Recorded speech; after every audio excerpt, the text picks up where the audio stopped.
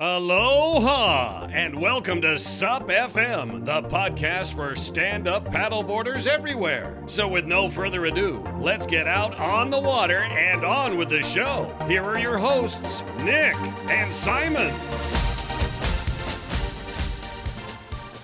So, aloha, Nick. Aloha, Simon. How are you doing? How's the ohana, the paddle ohana out there in the UK? Oh, it's going very, very well. We've had the hottest weekend of the year so far, and I was down on the beach yesterday doing some finishing touches to our new course, which is due to be released soon. And the amount of paddle boards on the beach were absolutely incredible. And some people even had their leashes on, which is obviously good news. Fabulous. That's good news. It's always nice to see a leash.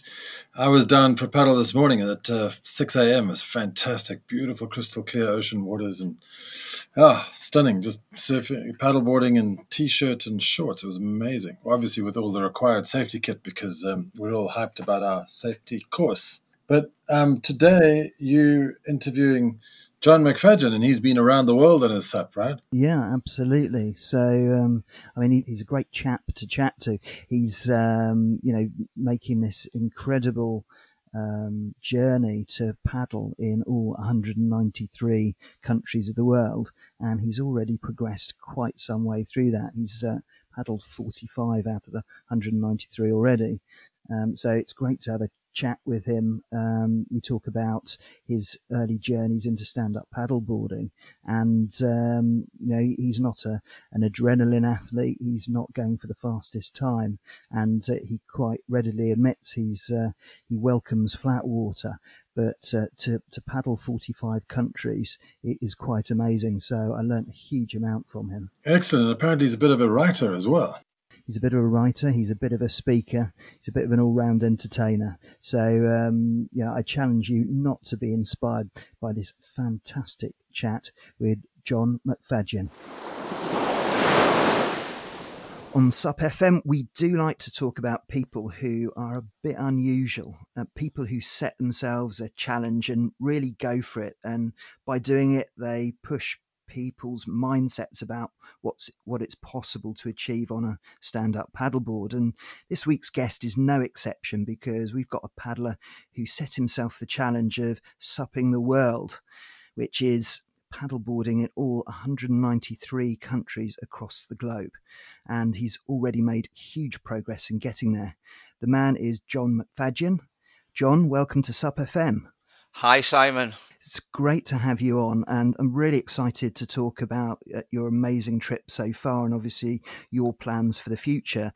But first, we'd like to start to find out a little bit about our guests. So I'm really curious to find out how long you've been stand-up paddling and how did you first discover it? Yeah, I mean, that's a very interesting question, Simon. I've been paddling for just over 6 years. I started in June 2014.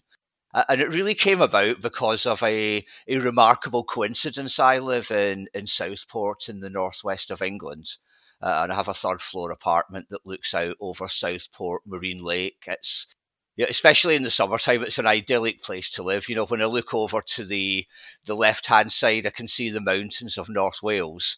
And when I look up to the right, on a good day, I can actually see the Lake District. And in front of the Lake District, you can see Blackpool with its famous roller coaster, the big one. So I'll get some fantastic views. And right in front of me is Southport Marine Lake.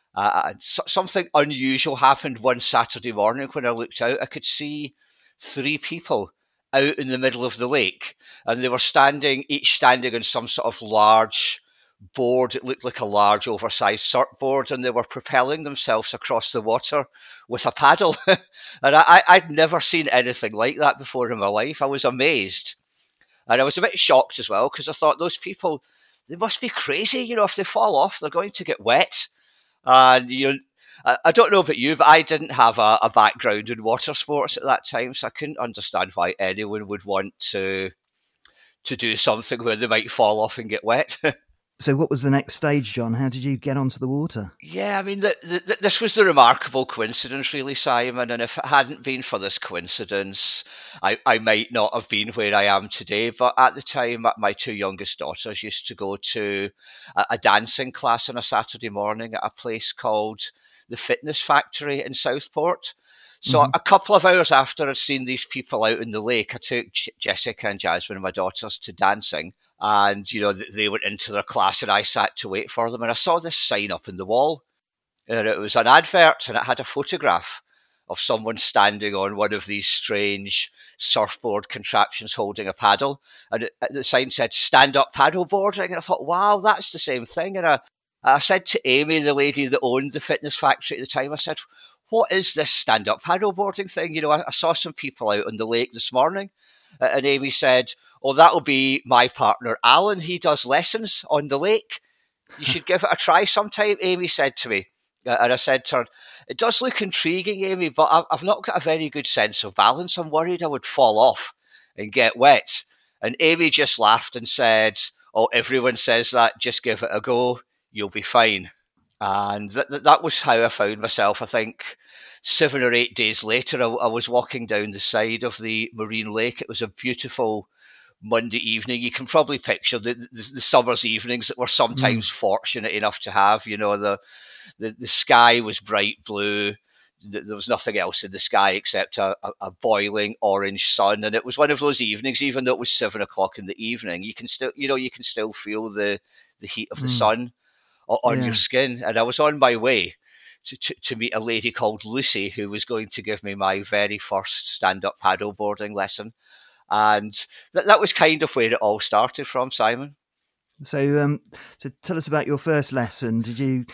Was it like a duck to water, or did you have a few wobbles? How did that work out for you? Yeah, it was a very interesting experience. So there was myself and Lucy, who was the instructor, and another lady called Claire, who was having her first lesson as well. And I was genuinely quite nervous. You know, I really didn't want to fall in because not only I didn't want to get wet, I didn't even know how cold the water was and anything like that. But, you know, Lucy gave us a run through and we got on the water, and I felt a little bit nervous, but then something quite crazy happened, even though it was a beautiful summer's evening. About 15, 20 minutes after we got onto the water, a huge black cloud appeared as if from nowhere and came over the top, and it just started raining really, really heavily. It was absolutely incredible. And one of my most prized possessions is an old grainy photograph of that first evening, and you can see myself, Lucy and Claire out on the lake.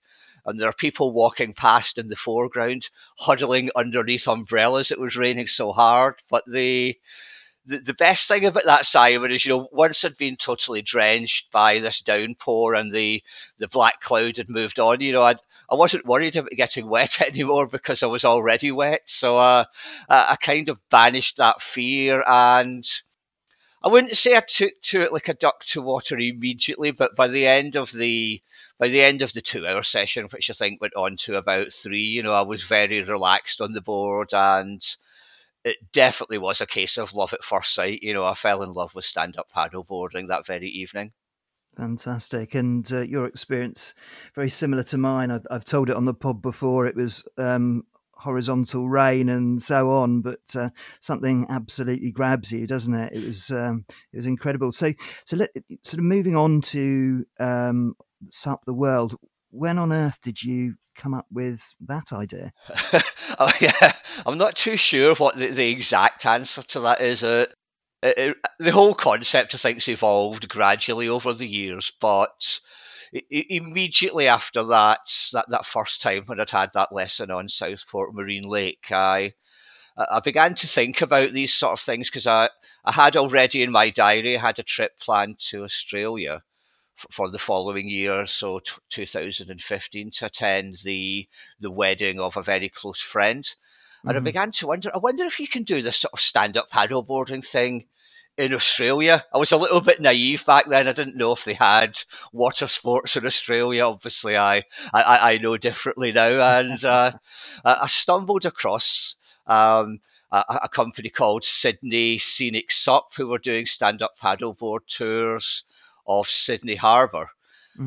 So my very first country abroad that I paddled in was Australia. My very first place that I paddled in abroad was actually around Sydney Harbour, and we didn't quite go as far as the Sydney Harbour Bridge and the Opera House, but I do have photographs of myself paddling with those two iconic locations in the background. Yeah, that's not a bad one to start with, is it? That one, that's incredible. I mean, it was brilliant, and I think the germ of the idea was born then, but certainly at that time I'd no concept that I would ever want to go stand-up paddleboarding in every country in the world, but it just gave me the germ of an idea that anywhere I happened to go, I might try and do some stand-up paddleboarding while I was there, and that led on to paddling in places like Venice and Lake Annecy, just in combination with family holidays. And gradually the idea just evolved, and until even when I first set up my website and my Facebook page, Sup the World, even back at that stage, I didn't really intend Sup the World to be a desire to paddle in every country in the world. But gradually, as the countries ratched up and I'd done 5 and then 10 and then 15, I suddenly thought, what a fantastic goal to aim for, to try and paddle in every single country in the world. Oh, it's amazing. And you're up to how many now? I'm on 45 so far. And as you quite rightly mentioned at the start, there's 193 countries in the world. So I'm certainly not going to be finished before Christmas. I've no idea when I'm going to be finished, but I'm pleased at the number I've got under my belt, and I'll have fun trying to notch up the rest in due course. Absolutely. And obviously, as we all know, there are certain restrictions on things at the moment, which has put a bit of a kibosh, I would imagine, at the moment on your plans. Let's talk about the countries and the paddles that you've been on so far. So you've covered substantially Europe, and you've done some Mediterranean countries as well, and obviously Australia. I know that you did a very long trip last summer. I think it was the Midsummer Night's Dream, where you must have chalked off quite a few countries. How did that one come about? Yeah, that was something I'd had planned for quite some time, because I wanted to go to the very top of Norway, to a place called Hammerfest, which is the most northerly mainland city in the world. And what attracted me to that was the idea that far north, when you're inside the Arctic Circle, it's called the land of the midnight sun, and it is genuinely daylight there.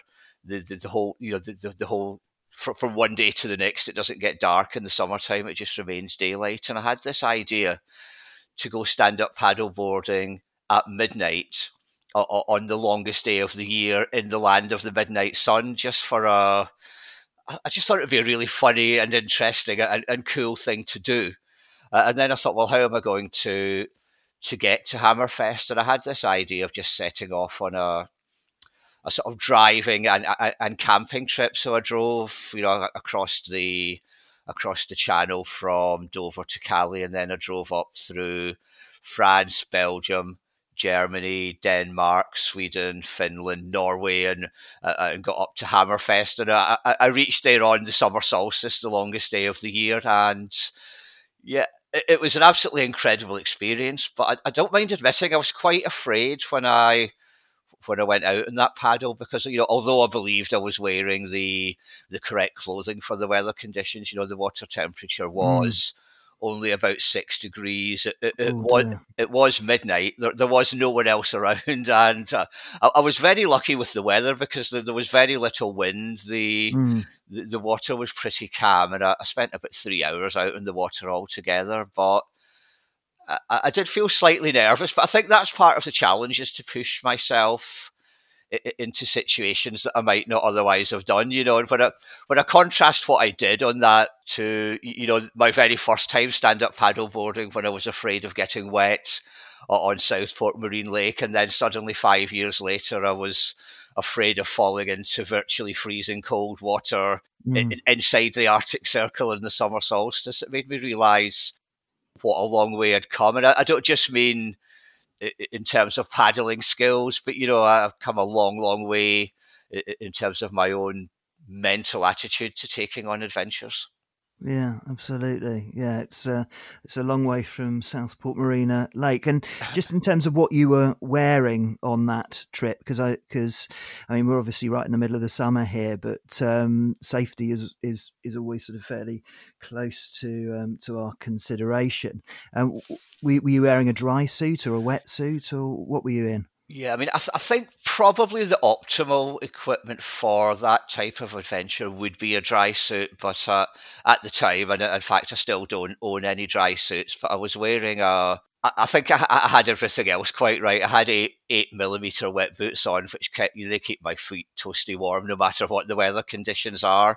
And I was wearing a 3-2 summer wetsuit, but augmented with a 2mm neoprene vest, which I had on underneath my wetsuit. It was a bit of a challenge getting the zips up, to say the least, but once I had that on, and I then had a waterproof and windproof jacket on top of that, and then obviously I had a buoyancy aid on top as well. And I think that the buoyancy aid is the key to paddling in those sort of conditions, because obviously if you go into the water and it's that cold, you're susceptible to something called cold water shock, which I'm sure you're familiar with, Simon. And more familiar than you would know. I was actually a research subject in the world expert in cold water shock, Mike Tipton, experimental thing. So I had the honour of floating in, I think it was 12 degrees water, something like that, for up to 2 hours at a time until my body temperature dropped.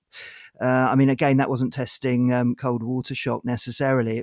But it was just about body cooling and hypothermia and so on. So it was the best paid, but also the worst student job I ever had. So, but I know the guy fairly well, Mike Tipton, because I used to play rugby with him back in the day. So all of us guys went and were experimental subjects. But yeah, I mean, cold water shock, I think, having the PFD, obviously the advice is that when you hit the water, you obviously have that involuntary gasp if there's a big sort of difference between what you're used to and the temperature of the water. And the idea is that you want to try and stay above the water if you can, and then the PFD obviously helps you to float it out until you get your breath back and you can climb back on the board. But yeah, PFD is key to that, isn't it?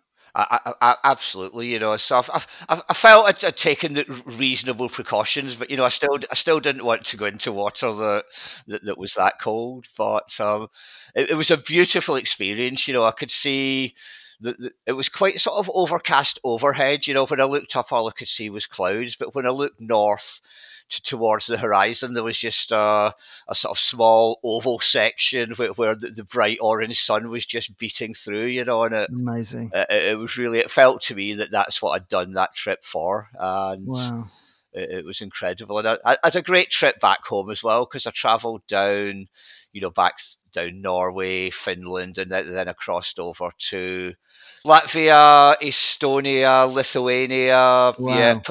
Poland, the Czech Republic, although it's known as Czechia now, and then I came back through Germany, back through Luxembourg, up through France, and came back home. And I managed to fit all of that into 21 days, and I think if I was to do something like that again, I think I'd rather give myself at least an extra 7 days just to slow down and to appreciate some of the places that I visited and some of the places that I paddled. But it was a bit of a shock to the system coming back home, although it was lovely to get back home and see my family and my friends again. It was a bit of a downer. I've heard people that have been on long expeditions say that there is a bit of sort of something called post-adventure blues or something, and I think people often think maybe you have to go away for 6 months to experience that, but I felt a little bit down just after 21 days, and it made me wonder, should I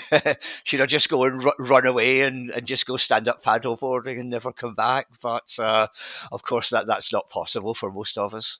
Yeah, exactly. And that post-expedition blues is something quite familiar. I think Sian Sykes on one of our episodes talked a bit about that. And she, as as an experienced expedition leader, organises things for the day after just to sort of detox a little bit and just to sort of offset some of that. But yeah, that's certainly something that's been identified. So you've been to a huge amount of countries stand-up paddleboarding. Have you got any particular favourites amongst the ones that you've been to, or places that you'd love to go back? That's probably the question people ask me more than any other question, Simon. And I've been asked that question so often, you'd think I would know the answer by now, but you probably get a different answer depending on what day of the week that you ask me the question. But although I've been very fortunate to travel to some interesting and unusual countries, and some beautiful scenic backdrops, and the most recent place that I paddled was Wastwater in the Lake District, which is one of the most beautiful places I've ever had the privilege to visit. I've also become a little bit of a sucker for what I call urban SUP, and that's paddling in urban environments, so through town centres or city centres. And one of my favourite places is the Albert Dock in Liverpool, which is a UNESCO World Heritage Site. And at one time, hundreds of years ago, it was a working dock. And perhaps sadly, it was topically, some of it was maybe supported by the slave trade at the time. But it's now. It's now an upmarket area. There's upmarket apartments. I think at one time Premier League footballers aspired to live there before they became rich enough to live somewhere even more wealthy. But it's now got sort of shops and art galleries, and and the nice restaurants on it. But it's also a beautiful place just to paddle around. I've been there a couple of times. Once with my two youngest daughters, who were amazed at the absolute number of jellyfish that you see in the water. So you wouldn't want to fall in there, but it's a beautiful place. Other urban environments, I would recommend anyone, if you get the chance, to go and paddle round Cambridge, what's called the Backs of Cambridge. It takes you around the back of all the universities there. I don't know if you know Cambridge at all, Simon. Yeah. And it's a bit like you pass all the colleges like King's College, Cambridge, and certainly your podcast listeners in the UK will probably be familiar with a TV programme called University Challenge, which is a very, very difficult quiz show. I don't very often get any of the questions right, but you're just paddling down there and seeing the names of all the colleges. It brought that back. But I think my favourite urban supplication has got to be Venice. I think it's just such an iconic place to paddle. I think everyone in the world must be aware and have seen photographs of the canals of Venice. And I was holidaying with family in the area a few years ago, and I just couldn't resist.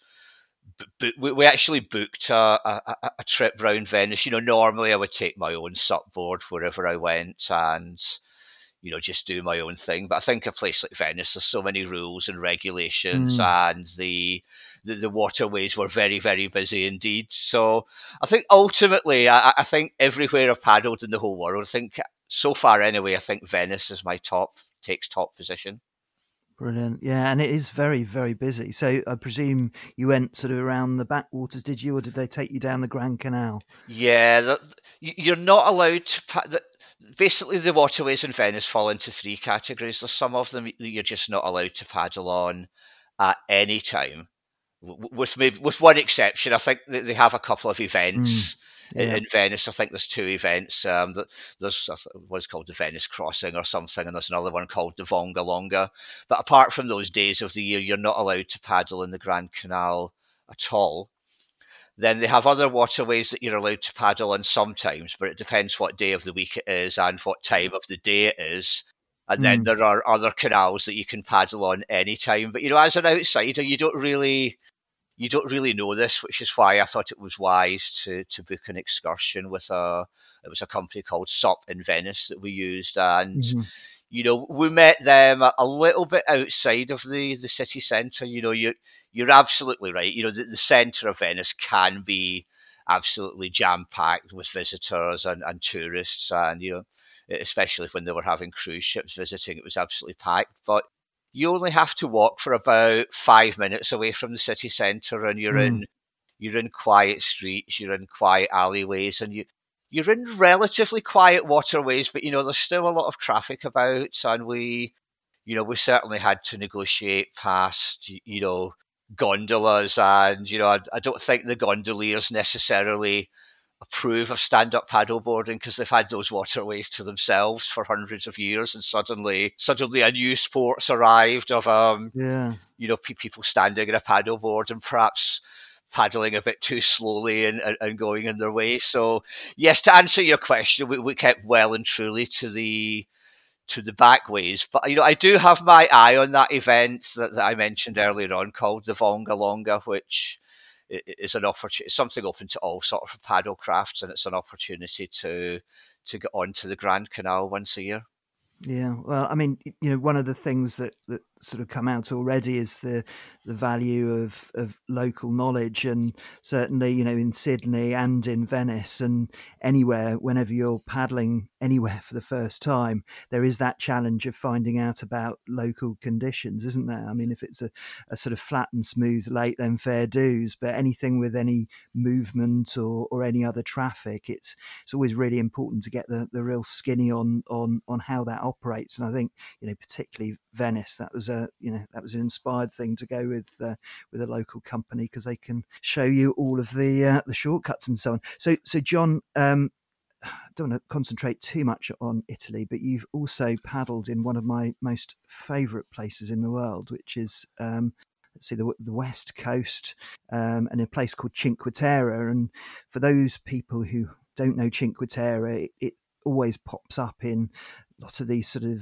iconic adverts for Guinness and Paco Rabanne and so on. Just tell us a little bit about paddling from Levanto through to Cinque Terre, because we'll put some photos on. It is the most spectacular site and the most spectacular trip. And I'm jealous, if I'm frank.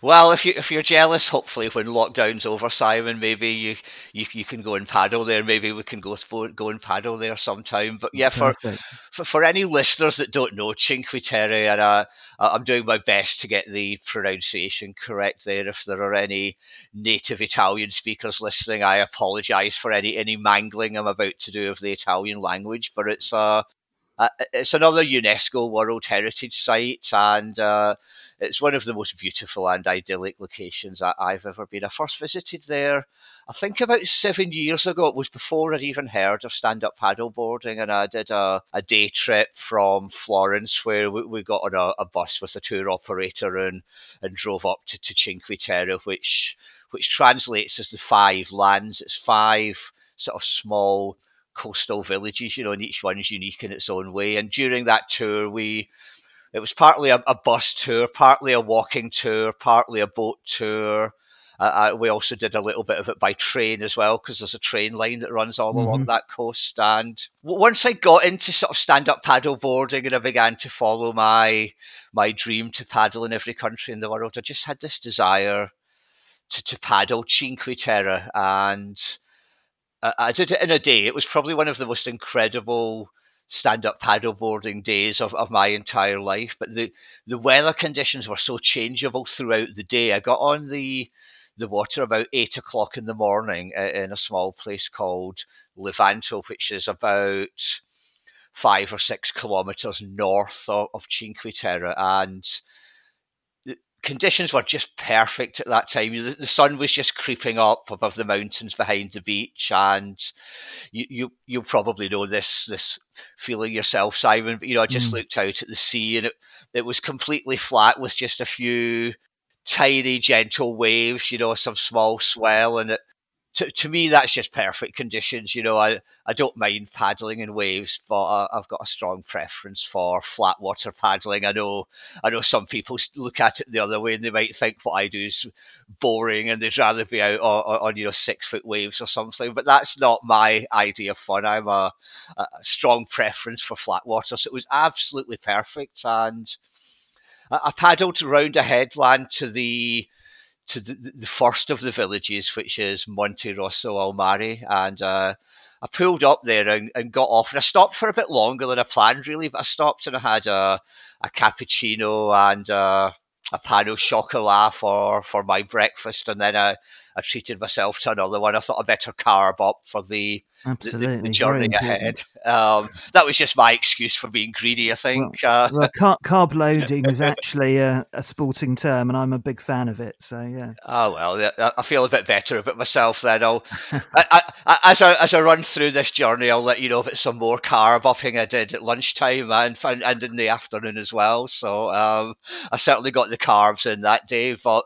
by the time I got back on the water and I was heading round to Vernazza, the wind was really starting to get up and the swell, and I managed to stay on my feet during that leg of the journey, but I was struggling at a few points. And by the time I got to Vernazza, which is the next village down, it was lunchtime. So I popped up onto the square and ordered a huge bowl of pasta. And maybe I shouldn't have done, but I also ordered a large glass of Pinot Grigio, and I took my paddle up with me, and I'd left my board on the small beach, but everybody could see that I was dressed differently to all of the other tourists. I was wearing a long john wetsuit and a rash vest, and I had a paddle with me and a couple of dry bags with my valuables in it. So I think I stood out from most of the tourists in Cinque Terre. And the waiter came to me and he said, "Are you kayaking?" And I said, No, I'm stand-up paddleboarding. And he said, "Oh, I'm a kayaker. I love paddling on this coast." So I said to him, "I can see the wind and the swell are starting to get up a little bit. I'm hoping it's going to die off when I get back on the water." And the waiter, he shook his head sadly and said, "No, I'm sorry, it's going to get worse."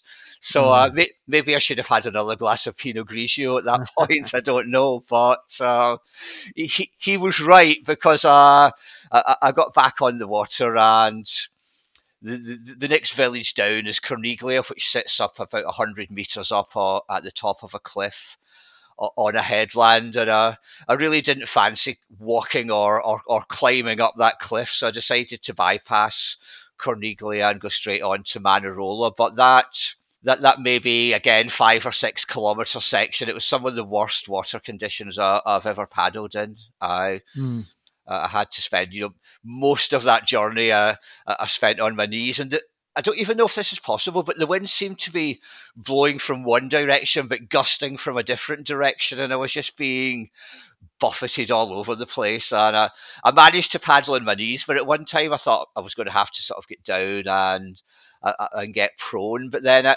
again, the weather just changes so fast in that part of the world. I believe it's a well-known phenomenon there that the wind can change, and it went from a strong onshore wind, and I was battling against that, and then it turned to offshore wind. So I managed to get right in under the cliffs, and it was obviously, when the wind was offshore, I was quite sheltered in there. So I made it to Manarola, got off the water at Manarola.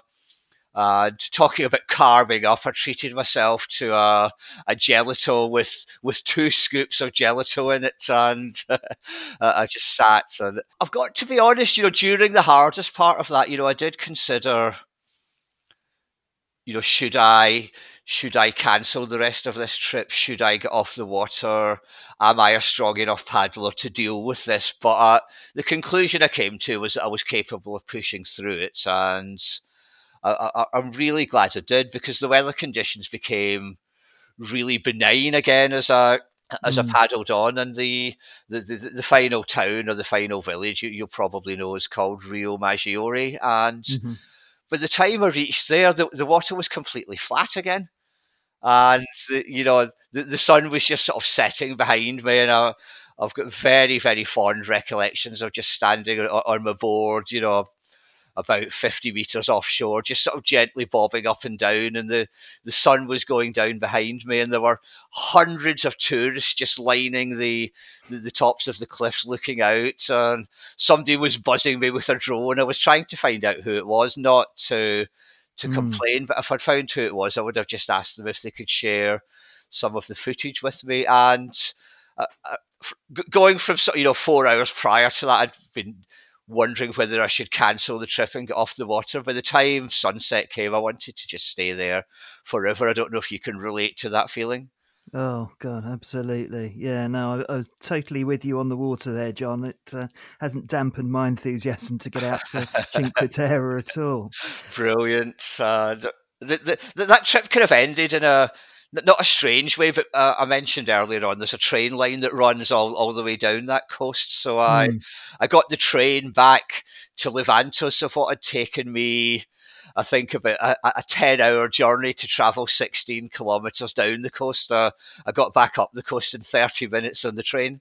Incredible, and that's a really nice train line, isn't it? It's I've travelled that a couple of times as well. So just, you talked about train travel and so on. Obviously, your various trips have taken various forms. What are your sort of? So I presume you've obviously gone with your board in the car. You've flown with your board. You've travelled with it on the train. What are the sort of considerations, particularly around air travel? What's your normal way of operating if you're, say, flying to a location to paddle? Yeah, I think we're very fortunate that we now have this sort of technology in inflatable stand-up paddle boards that makes international travel and especially flying work. And I think just for historical reasons, I'm a big fan of Red Paddle. I own 3 Red Paddle boards. I just bought another one yesterday. I don't know how many stand-up paddle boards one person actually requires, but my go-to board for flying is the Red Paddle 11 Sport, which rolls up very, very nicely and very, very tightly around the 2-cylinder pump. I can get the 3-piece paddle in and a few other bits of equipment as well. I try and wrap everything up inside, a neoprene wetsuit or a neoprene vest and get all my dry bags in there, and it all fits nicely into the rucksack, although it's pretty heavy by the time you've got everything in there. So I'm grateful for the fact that it's got wheels on the back. And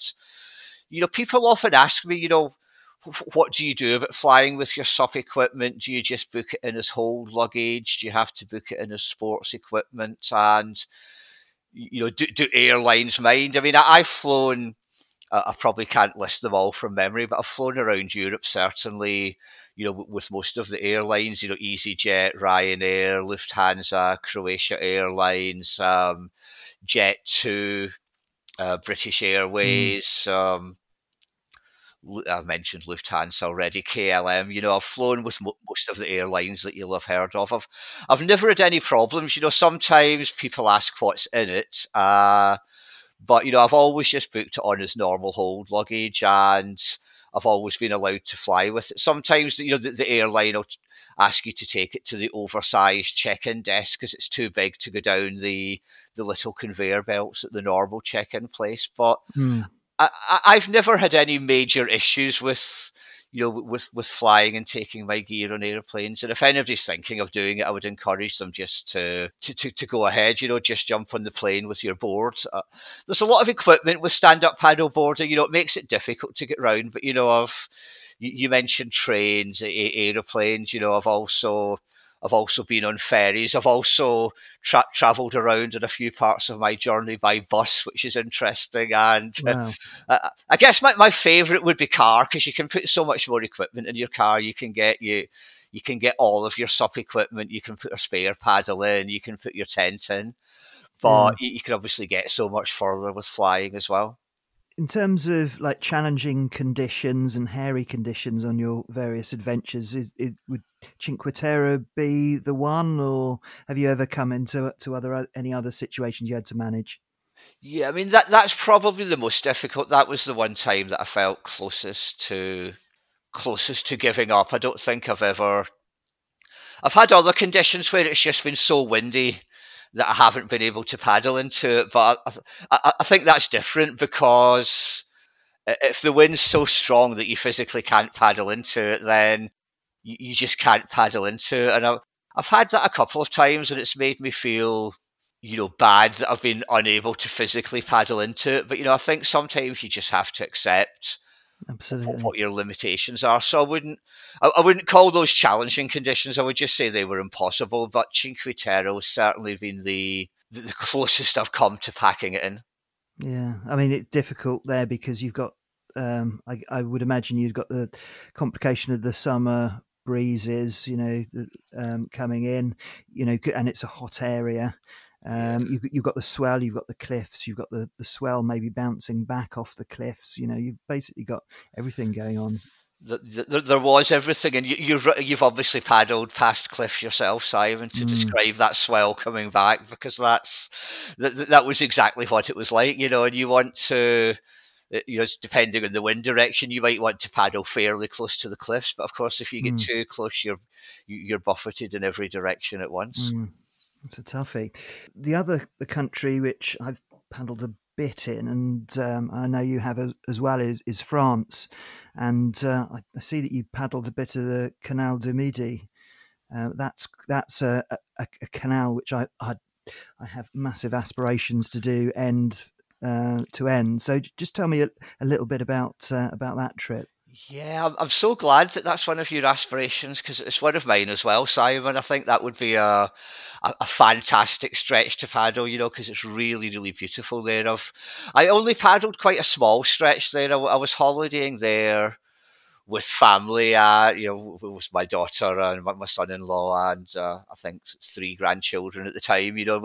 We only took one board between all of us, so it wasn't really practical to paddle particularly far, but it was an idyllic location to paddle.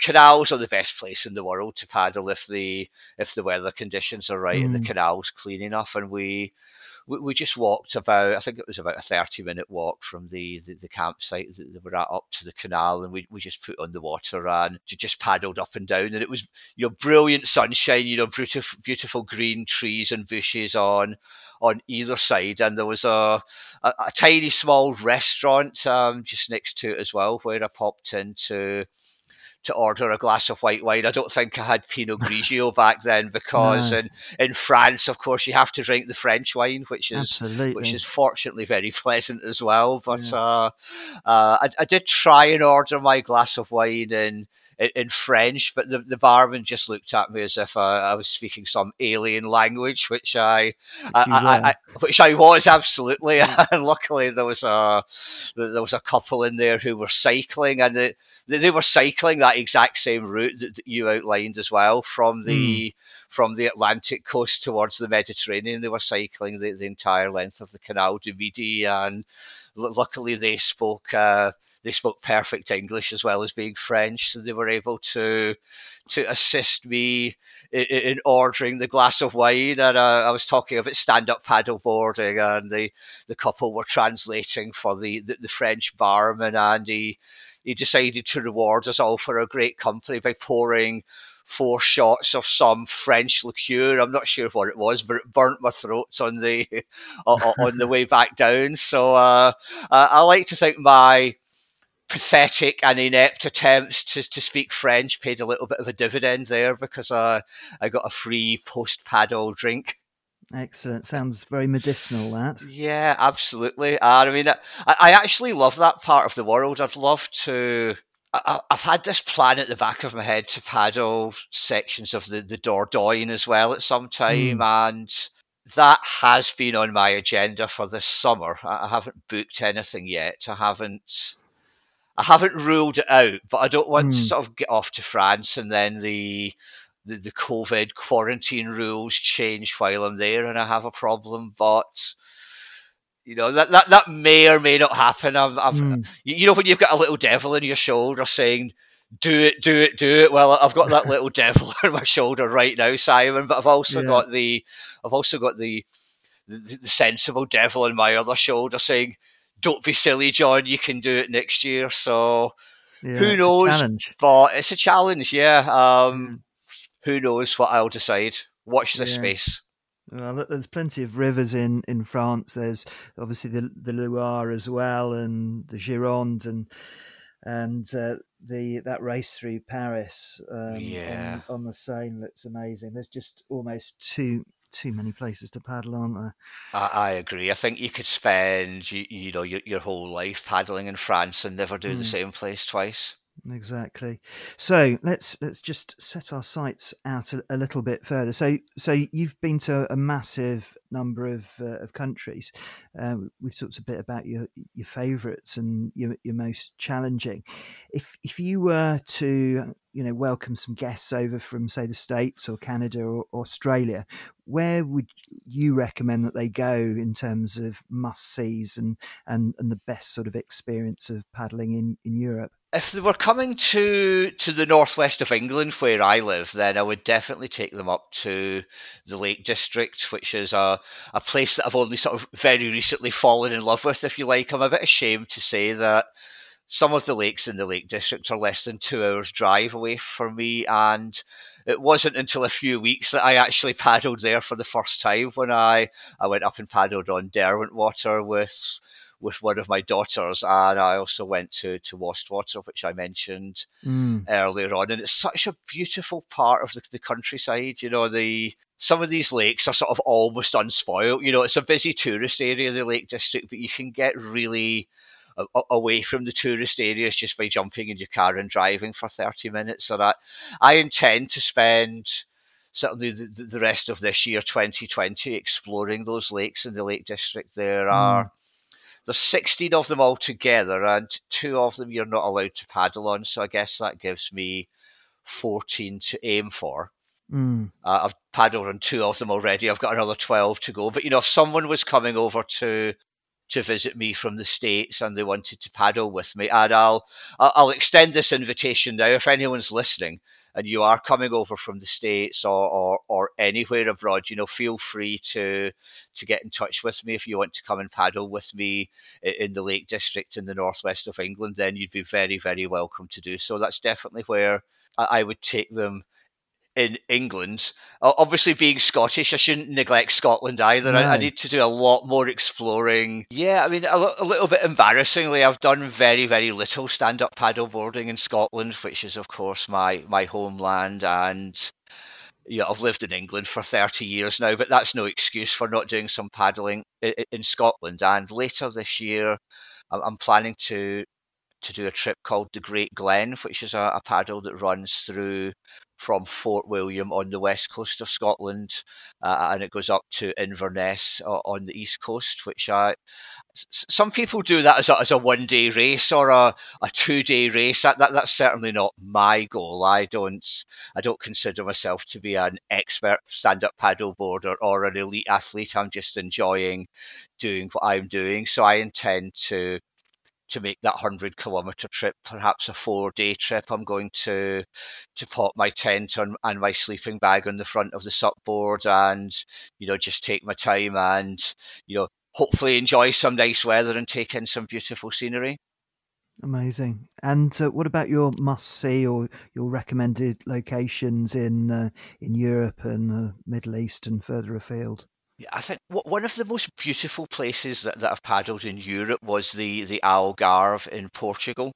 There's some beautiful paddles that you can do along the sea there, on the cliffs, and there are various caves that you can go into. And one of my earliest paddle adventures abroad, I was actually in Portugal for a holiday, and I booked a trip from a place called Armaçao de Pego with someone who ran a company called Algarve SUP at the time. His name was Nick, and I think you might know. I think I might know of him, certainly. Yeah. Yeah. So that was one of my earliest paddles abroad, and if you like paddling in beautiful landscapes and beautiful locations, but the weather's very hot and the sun's beating down on you, then I don't think you could go too far wrong with the Algarve in Portugal. So in terms of your strangest experience, have you had any sort of strange or bizarre experiences in the countries you visited? Yeah, I've had quite a number of strange experiences, Simon. I don't know if I'll have time to share them all with you, but I think the very most bizarre one of all was when I was on the trip we spoke about earlier on up to Hammerfest at the top of Norway. And I was travelling up through Sweden and Finland, and I was well inside the Arctic Circle at this point, and I just sort of put my tent up. I was wild camping somewhere in the middle of the wilderness, and I was at the side of a river called the Torn River, which runs along the border between Finland and Sweden. I really was in the middle of nowhere. I'd taken a look at the river and thought, I wonder if I can paddle on this, but I decided it was too dangerous. There was too much white water, too many rapids. There were tiny shallow parts where I thought my fin would get stuck, and that I'd be thrown off the board and injure myself. So I decided not to do it, but I put my tent up at the side of the river. And I stopped to take a selfie photograph of myself with the river behind me because, as I'm sure everyone knows, if there's no photograph on Facebook these days, then the thing never happened at all. So I took this photograph, and it wasn't cold, but it was starting to get a little bit chilly. So I'd put the hood of my hoodie up over my head, and then a waterproof jacket over my head as well, partly to ward off the cold. And partly to sort of ward off the mosquitoes that were starting to come out. And I had about 10 days worth of beard growth on my face as well. When I took the photograph, I felt really proud, like a real explorer in the middle of nowhere, a sort of stand-up paddleboarding version of Scott of the Antarctic. Yeah. And I've still got that photo. It's one of my proudest photographs. And just as I sort of put my selfie stick away, from round the corner in the river, I began to hear a sort of dull thud, thud, thud sound. And I thought, what on earth's that? It was a strange noise. I hoped it wasn't some indigenous people that were coming to capture me or something. And then just round the bend in the river, the river that I think's in the middle of the wilderness and is too dangerous to paddle, round that river comes a huge, pink, inflatable flamingo. With 3 people on it. There's a man and a woman at each side in the front holding a paddle, propelling it down the river. And there's another man sitting in the back, drinking a can of beer. They've got a sound system on there with some sort of Europop pounding out, which was the sound I'd heard. So it made me realise, my definition of being a brave explorer in the wilderness probably wasn't the same as those 3 local people. So that's fantastic. Those flamingos get everywhere, don't they? They certainly do. So if I ever go back to Finland, I might leave my paddleboard at home and just take a flamingo with me. There you go. I mean, the other thing that I've seen quite a lot on social media is people on paddleboards dressed as dinosaurs. That's it's getting definitely a bit more bizarre out there. Yeah, isn't it? I've seen that a few times. I haven't tried it yet, but I would never say never. Absolutely. Maybe there's so many different elements of the sport. There's maybe a dinosaur one. Maybe we could launch that, John. That sounds like a plan. Yeah, Dinosaur the World or Sup the Dinosaur or something. Perfect. Sounds amazing. So, obviously, as we mentioned at the start, things have been somewhat reduced by the current pandemic that's hitting the world, and you're obviously using that opportunity to paddle a lot more in the UK and weigh up your potential trips over to France. But when the whole thing's finished and merged out the other side, what are your plans? Where would be your first destination when we finally get the green light to head out, wherever we do in the world? Yeah, it's been a very strange year this year, and I've had a few plans that they maybe weren't definite plans, but I have a list of things that I might like to do, and they've all basically been cancelled. And I think, although my goal to paddle in every country in the world, absolutely remains a goal, I think when we start venturing a little bit further abroad, I think I'm likely to want to stay fairly close to home at the moment, just in case, and I've got that possible paddle in the Dordogne that I mentioned. I've also got my eye on a river in Czechia, the Czech Republic, which is called the Berounka or Berounka. I'm not too sure how you pronounce it. That looks like a multi-day paddle that you could again do the entire length of the river over 4 days as a a camping trip. So if I do get abroad this year, I think it's likely to be Czechia and France. But that doesn't stop my goals to go further afield. I've never visited South America. I'd love to spend a few weeks in South America paddling some of the countries there. I think it would be an absolutely fantastic adventure. Again, Africa, there's a huge big continent there of Africa, and there's a lot of countries there that I absolutely want to paddle in, and I think some of them will be, safer places to visit than others, but I'm very much looking forward to that. But at the very top of my hit list, Simon, somewhere I would absolutely love to go and paddle, and I'm determined that I will one day, is North Korea. Yes, wow.